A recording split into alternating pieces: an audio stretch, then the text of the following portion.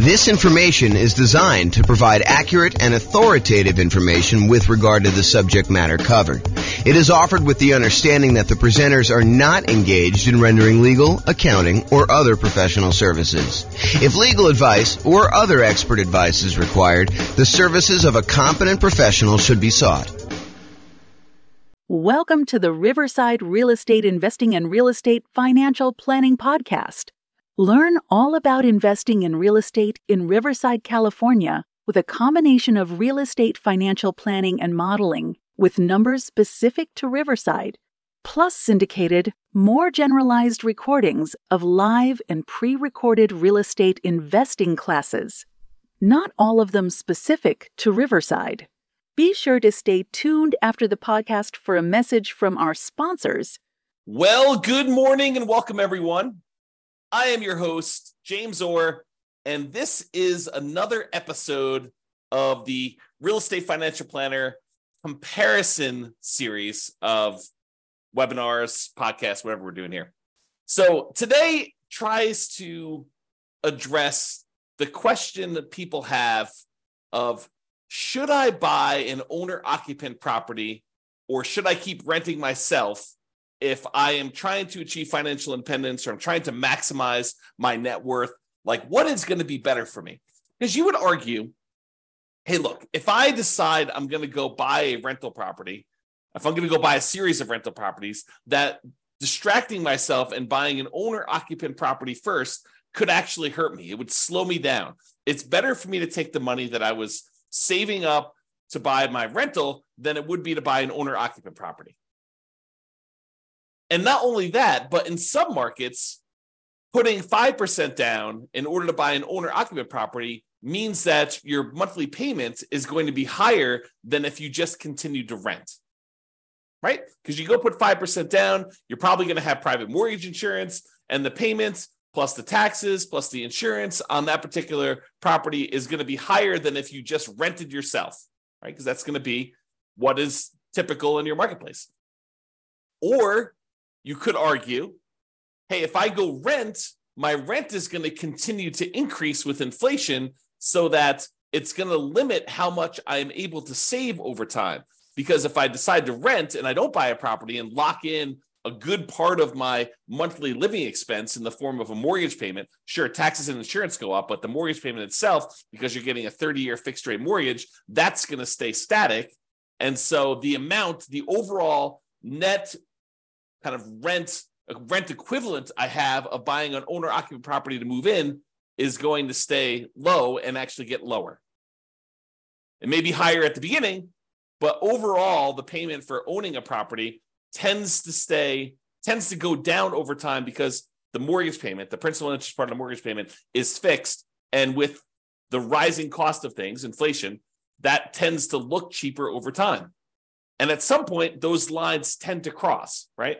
Where it tends to be more expensive to buy a property to begin with. And even with taxes and insurance going up, the net overall cost to own a home tends to go down a little bit over time.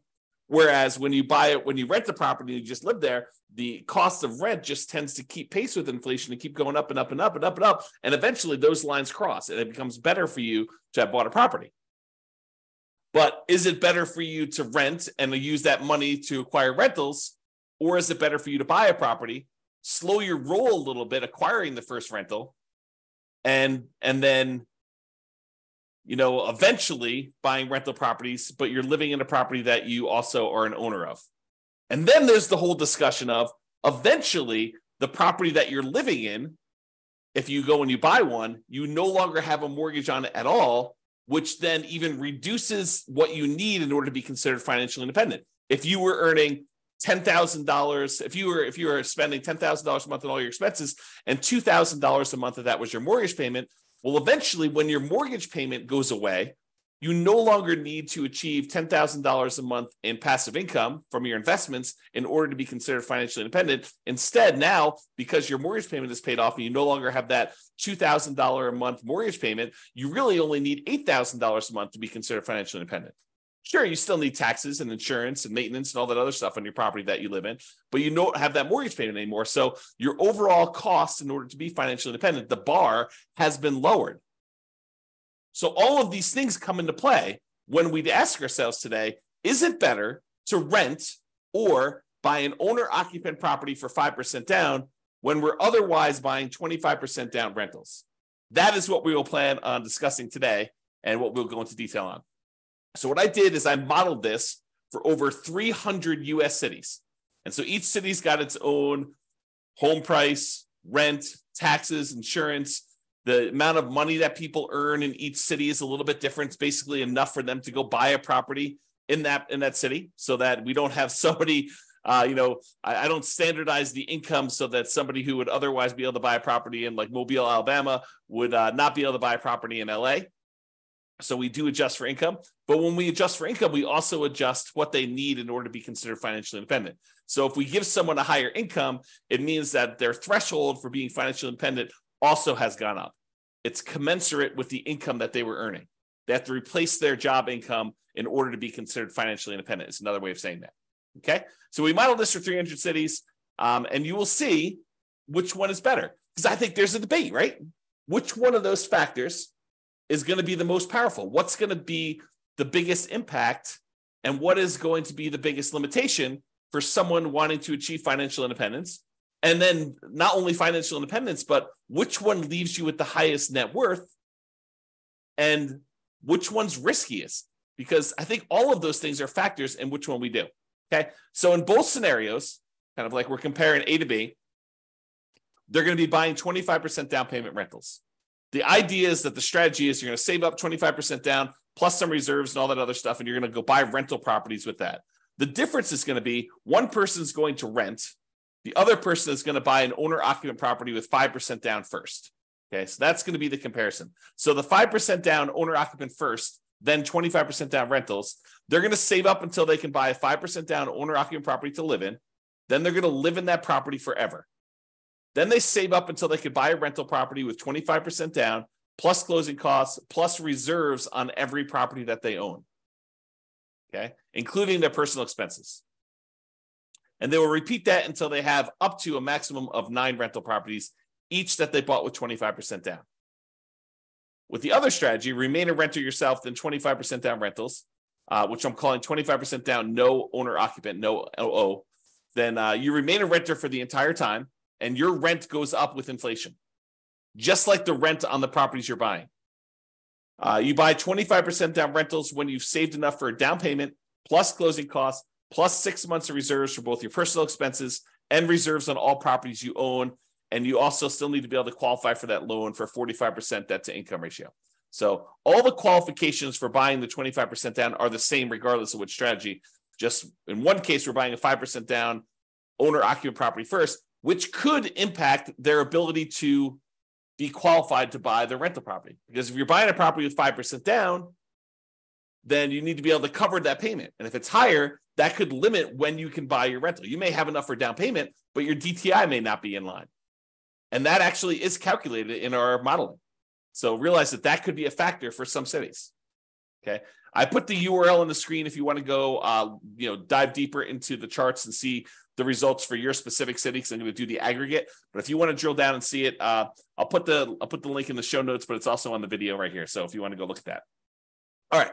So in order to be considered financially independent, what they need to have is the income from their rental properties, net of all expenses, and the income they have from investing money in the stock market, which any extra money they have, we assume that it's invested in the stock market. But any income they have coming from the stock market needs to exceed their personal expenses. And so we calculate the money from the stock market as the amount that they have invested times the safe withdrawal rate, and then we convert that to monthly. So if they had $1 million and you're using the 4% safe withdrawal rate, which is what we use, they're generating about $40,000 a year from any money that they have invested in the stock market. You divide that by 12, and that's about what we credit them to see if they are financially independent when we're doing that calculation. For the rental property income, we basically take all the income from rent and any other income they get, and we subtract out all the expenses, including vacancy, principal payment, interest part of the payment, taxes, PMI, any property owner's insurance, maintenance, and management. So we subtract out all those expenses on the property, and whatever they're left over is a net positive cash flow. So those two things combined, for the sake of this modeling, is what counts. If you're doing other modeling, we also would count normally Social Security, any annuities that they have, and any pensions that they have. But in this case, that doesn't apply. There's none of those that get applied in this particular set of modeling that we did. Okay. All right. So assumptions. So each city's modeling uses their own median home prices and the estimated rents on those properties. I'm not an expert on all 304 cities that we basically did this modeling for. So if you happen to go drill down into your city and you're like, James, your numbers are off a little bit, the rents are a little bit higher, or the property values are a little higher, or taxes are a little bit lower, or whatever it is that you think is off, reach out to me and we can make those corrections, rerun all the numbers, and it'll update everything for us. Okay. So go ahead and reach out if you have that there. Also, we did not apply any of the 88 strategies that we have to improve cash flow. Kind of known for these 88 strategies that we have for massively improving cash flow on rental properties, and we did not apply any of those strategies at all. So this is sort of just like out of the box, not optimized strategies. Okay. Now the job income, as I mentioned, does vary based on the city so that they can afford a property in that market, but we do consider that to determine whether they are financially independent because they have to replace that job income. So for those who much is given, the amount that they're earning from income, much is also expected. So if you live in a city that the properties are cheaper, you don't have to make as much money and you don't have to replace as much money in order to be financially independent. When you live in these more expensive cities, you do have to earn more money. Okay. We start with just enough down payment to buy the 5% down owner-occupant property. Even if they're not buying the owner-occupant property, everybody starts with the same amount to try to make this even. Okay. So that's sort of like a head start to get them to that first 25% down payment if they're not buying the owner-occupant. Otherwise, they have enough to buy that owner-occupant property pretty much upfront because we give them 5% down plus 2% in closing costs to help them acquire the property. So basically, that would be what they need. So they still need reserves. So it may not be that they're buying it in the initial month. When they're doing the nomad model, which they're not, they would be moving out of their properties, but they're not doing that in this case. So I'm going to make a change here.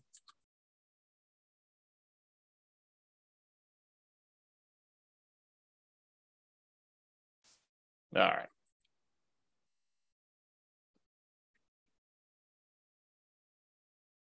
There we go. So interest rates. So when buying the owner-occupant property, we assume they're getting an interest rate of 6.5% when they put 5% down.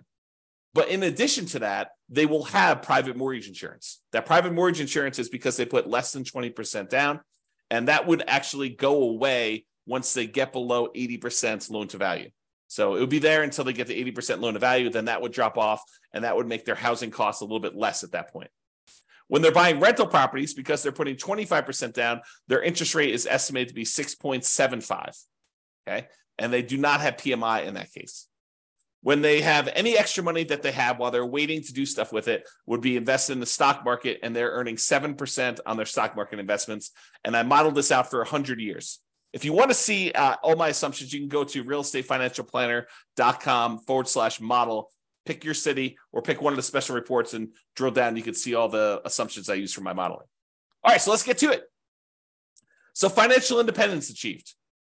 So which one do you think is going to be better? Is it going to be better for someone to actually buy an owner-occupant property, move in, live there, and then start saving up to buy 25% down properties? Or is it going to be better for them to just remain a renter, start saving up for their 25% down properties, and do that strategy?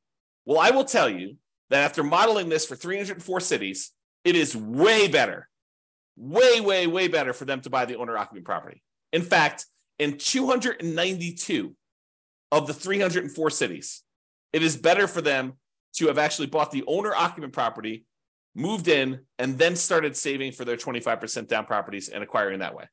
Buying that owner-occupant property made a huge difference. Okay, 292 cities out of 304, like 96% of the time, it was better for you to buy the owner-occupant property. In only one city was it better for you to be a renter.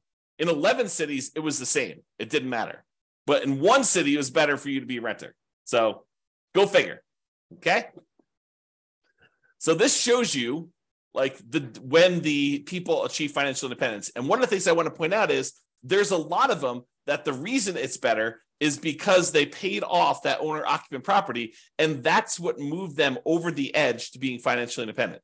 This one big peak right here is when people had an owner-occupant property, and because they bought that very early on, and about 30 years later is when they paid that thing off, that means that because they paid off their owner-occupant property, they no longer have a mortgage payment, and so the amount that they need in order to be financially independent drops by whatever that amount of their mortgage payment was. So if they needed $8,000 to be financially independent and the mortgage payment was $1,500, now they only need $6,500 in order to be considered financially independent. And sometimes as soon as they just pay off that property, then it moves them over the edge because they were already at $6,500. They weren't at the $8,000 they needed. Maybe they're at $6,700, but as soon as that property gets paid off, then they actually trigger being financially independent. And so you have a bunch of them happen right then, as soon as they pay off that owner-occupant property. You don't get that effect when you are a renter. When you are renting yourself, you never have your property get paid off. You are always paying rent on that property. I've been watching a new documentary series about finances on Netflix. I won't say which one, but one of the things they discuss on there is this idea of it's okay to rent. It's okay to not buy property. And while I totally agree it is okay to not buy property, and that is okay to rent, you don't get this benefit if you rent. You don't get this benefit of having a house that eventually gets paid off if you rent. Now, you could come at this from another way, right? Like I'm going off on a tangent here, but you could come at this from another way. You could say, look, I'm going to rent and I'm going to take the money that I had extra that I didn't have to pay for my property, which eventually those lines cross anyway. But the extra cost it is of buying the property early on, and you could decide to invest that in something else like stocks or other real estate or crypto or whatever you want to do. I mean, I'm not going to judge you. You can do whatever you want with your money. But if you decide to go do that, and then you take your money and you save up enough, and eventually you buy a free and clear property, I mean, you can get the same effect. It's not like it has to be that you bought the property and you had a mortgage on it. Or you could save up enough money so that the payment is lower than renting. You can not put 5% down. You can put 20% down, 30% down, 40% down, 50% down, and actually have your payment be less. Employ some of your capital in order to lower the payment or buy down the interest rate to achieve the same thing, right? These are all part of the strategies you could do to kind of improve your cash flow. One of the ways to improve cash flow is to reduce the expenses you have in your property, lower your monthly payment, another way, right? Okay, so I've diverged enough. So this just shows you how much different it is for things. And, most of the time it's different for, I'd say less than 10 years, right? Because that's a difference of 10 years or so. And it tends to increase the more expensive the property is. It tends to be faster, a larger amount faster, the more expensive property you have. Some of the earlier ones, it's a little bit faster, but not that much faster based on home price, okay? And here's where it was a really inexpensive property where it was better for you to have rented. So it was like a probably sub $100,000 property market where it was better for you to do that. Okay, so let's talk about net worth. We talked about how fast you can get to financial independence, but how much net worth? Is it better for you to have been a renter? You'll get higher net worth? Well, in 291 cities out of the 304 that we did, then buying a property gave you a higher net worth at year 40. So you would be better off financially in terms of net worth if you also bought an owner-occupant property as well.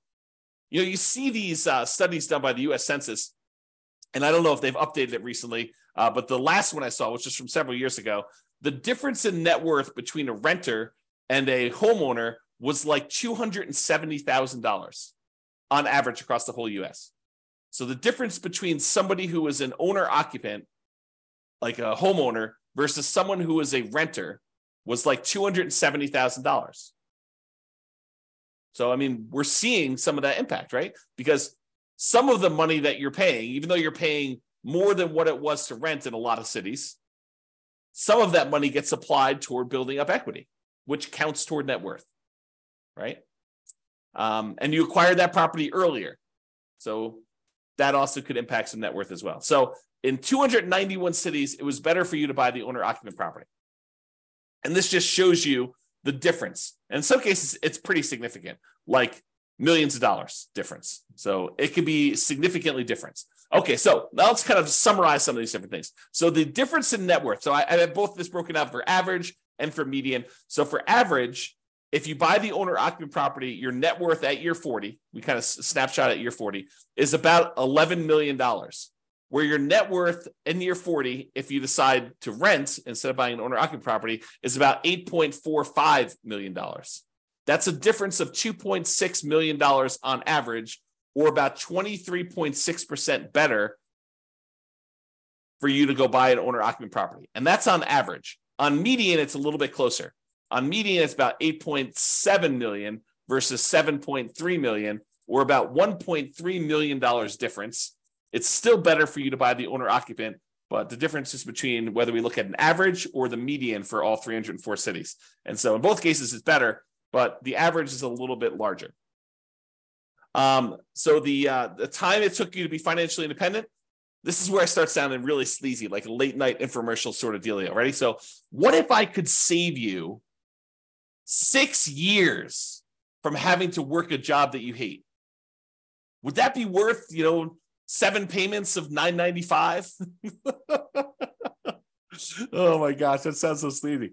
But that's really what we're talking about, right? Like if I showed you, look, you're considering doing this 25% down strategy. Should you buy an owner-occupant property at 5% down, or should you buy or should you rent to do the 25% down? Well, I'm telling you, look, if you buy an owner-occupant property, on average, you will save 74.8 months.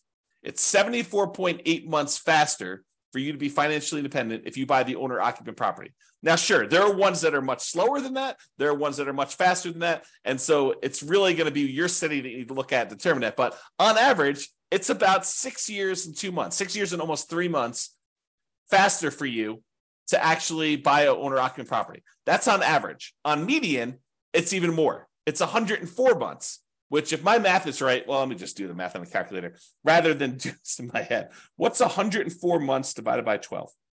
8.6 years. So here's my sleazy late night infomercial type dealio. For only 7 payments of $995, I could save you, what did I say? It was 8.6 years of working at a job that you hate, just by changing one little thing about how you invest in real estate. Oh my gosh, it sounds so sleazy. But really, it's true. I mean, on median, the middlemost one, it is 8.6 years faster. Some are faster than that. Some are slower than that. But I can save you a lot of time just by changing your strategy a little bit, okay? Now, let's talk about risk. We talked about net worth. We talked about, the speeds of getting financial independence. So is it riskier to do the, buy the owner-occupant property or to do the non-owner-occupant? Well, part of it depends on how we measure risk. We like to measure risk in a bunch of different ways. One way is it's like how much rent can drop before you're going to have negative cash flow, like what we call rent resiliency, or how much prices can drop before you have negative equity, before you're underwater on your property. We call that price resiliency. Or we look at debt to income, which is a calculation your lender uses to determine whether or not you qualify for the loan. What is the ratio of all of your debt payments compared to how much you make on your job? I also like debt to net worth, how much debt you have compared to what your overall net worth is. If I tell you I have $10 million in debt, that might scare you because you probably think, oh, James, earns, $50 a year. And having $10 million in debt with $50 a year in income is really, really high. But what if I told you I make $100 million a year and I have $10 million in debt? Well, or my net worth is $100 million. We're doing debt to net worth. My net worth is $100 million and my debt is only $10 million. Well, that's a much different ratio. What if I told you there's $10 million in debt, but my net worth is $10 million? Well, that's more of a equal ratio.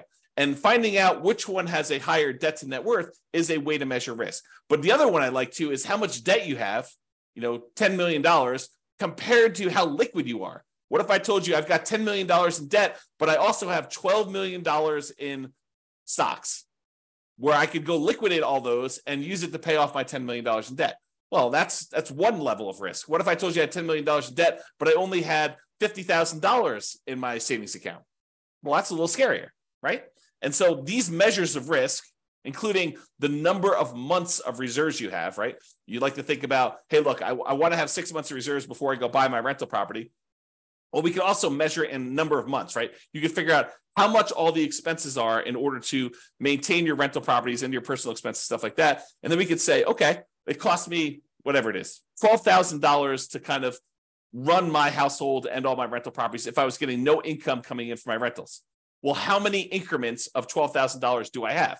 If you have $36,000, you have 3 months of reserves for your whole thing. Well, if you had, what did I say? It was $12,000. If you have $120,000, you have 12 months of reserves. Okay. So we can measure all these different measures of risk. And so when we look at it, the average and the median change a little bit depending on which one you're looking at. But overall, I would say that buying an owner-occupant property is probably a little bit less risky. In terms of rent resiliency, it's a little bit better than renting.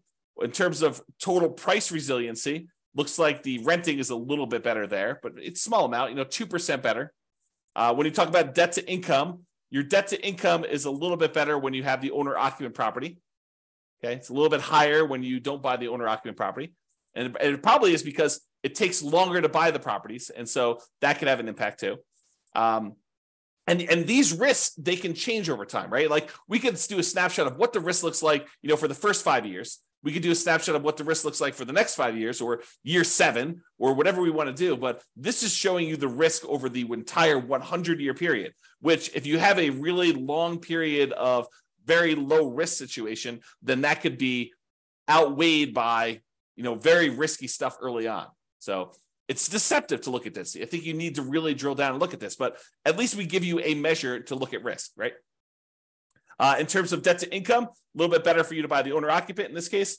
And for the debt to net worth, a little bit better for you to have rented in that case. And debt to account balance, it's a little bit better for you to have bought the owner occupant. And then for months of reserves, it was way better for you to actually buy the owner occupant property because eventually that thing gets paid off and some of your expenses go down. So I think that that's a major factor in what's going on there. All right. So as I mentioned a couple times throughout here, you could apply all the 88 strategies that we have to improve cash flow to get these numbers to look better, right? At least for the rental side of things. Now, we've basically been using median price properties and what rent might be on each one of those properties. You should be able to choose and do better than this, right? I think if you do any type of effort in finding and selecting properties and applying any of these 88 strategies, you should be able to do better than what I've shown on here. And as I mentioned, if you're an expert in your market and you think my numbers are wrong, please do reach out so we can update those so that they get better for everybody. So in conclusion, in our current market conditions, our current prices, our current interest rates, our current rents, and it is May 15th, 2023 when I'm doing this, and I'll do updates over time. I'm trying to do one of these classes a week as part of a series. But we'll kind of go through all the different comparisons we've got, and then we'll come back and revisit and update things. And the website will get updated as I rerun numbers, because once I update prices and interest rates and things like that, I rerun everything. And so if you're visiting these charts on the website after this video, they may be different.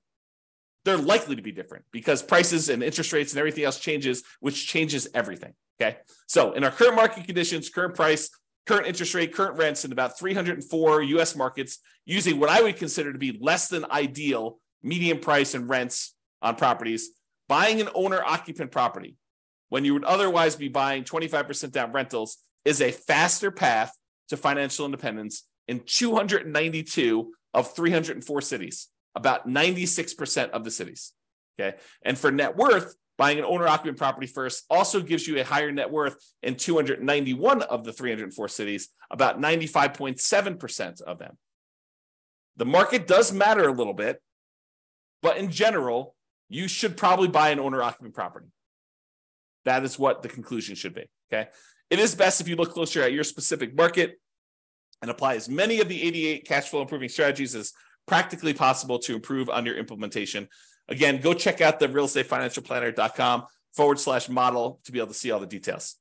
Hope you enjoyed this class. I hope you enjoyed this series. I kind of like the comparison and dispelling some of the myths out there about should you do X versus Y and, why it's always better to do Z versus R or whatever you're trying to do, right? Like the idea that people have these things in their mind like, oh, that's silly, James. Everybody knows that it's better to do this. Really? Really? That's a belief you have. And then we go do the math and we find out that maybe it's not even like the majority of the time that is the case. Sometimes it is. Sometimes it's like this, where it's like 96% of the time, it's better to do one strategy than another. But other times it's not nearly as close. It's a third of the time, or 2/3 of the time it's better to do this, or half of the time it's better to do this. And sometimes it matters like what market you're in from a kind of like price, where it's always better in more expensive markets to do it this way, or it's always better in cheaper markets. So all these things matter. And I think comparing them and like learning about these different nuances can help you become a better overall investor and better at helping your friends and family when they tell you in their market that they're considering doing this. And you're like, that doesn't make any sense. We always do it this way. And maybe in your market, that's true, but maybe in their market, that's not true. So I don't know, a little bit of, what is it? Like, what do they call it? A little bit of grace for other people and what they're choosing to do and how they're choosing to do it. Because it may not be the same for them as it is for you. I think that's one of the things we're kind of adjusting here and realizing as we do these. All right, that's all I got for you. Have a great day, everybody. I will talk to you all soon. Bye-bye for now. With home prices up, mortgage interest rates up, and rents up, but not quite enough to counteract the higher prices and interest rates. Cash flow on rental properties in Riverside is harder than ever. Book a call with the Real Estate Financial Planner to apply our proprietary 88 strategies to improve cash flow on your rentals. See the show notes for a link to schedule your call and improve your cash flow today. If you're a real estate agent, lender, or professional in Riverside that wants to help our real estate investor listeners, consider reaching out to learn about collaboration opportunities with this podcast. We'd love to add more value to our listeners by having you assist our investors buy, sell, and finance their real estate investments. See the show notes to schedule a call to discuss collaboration opportunities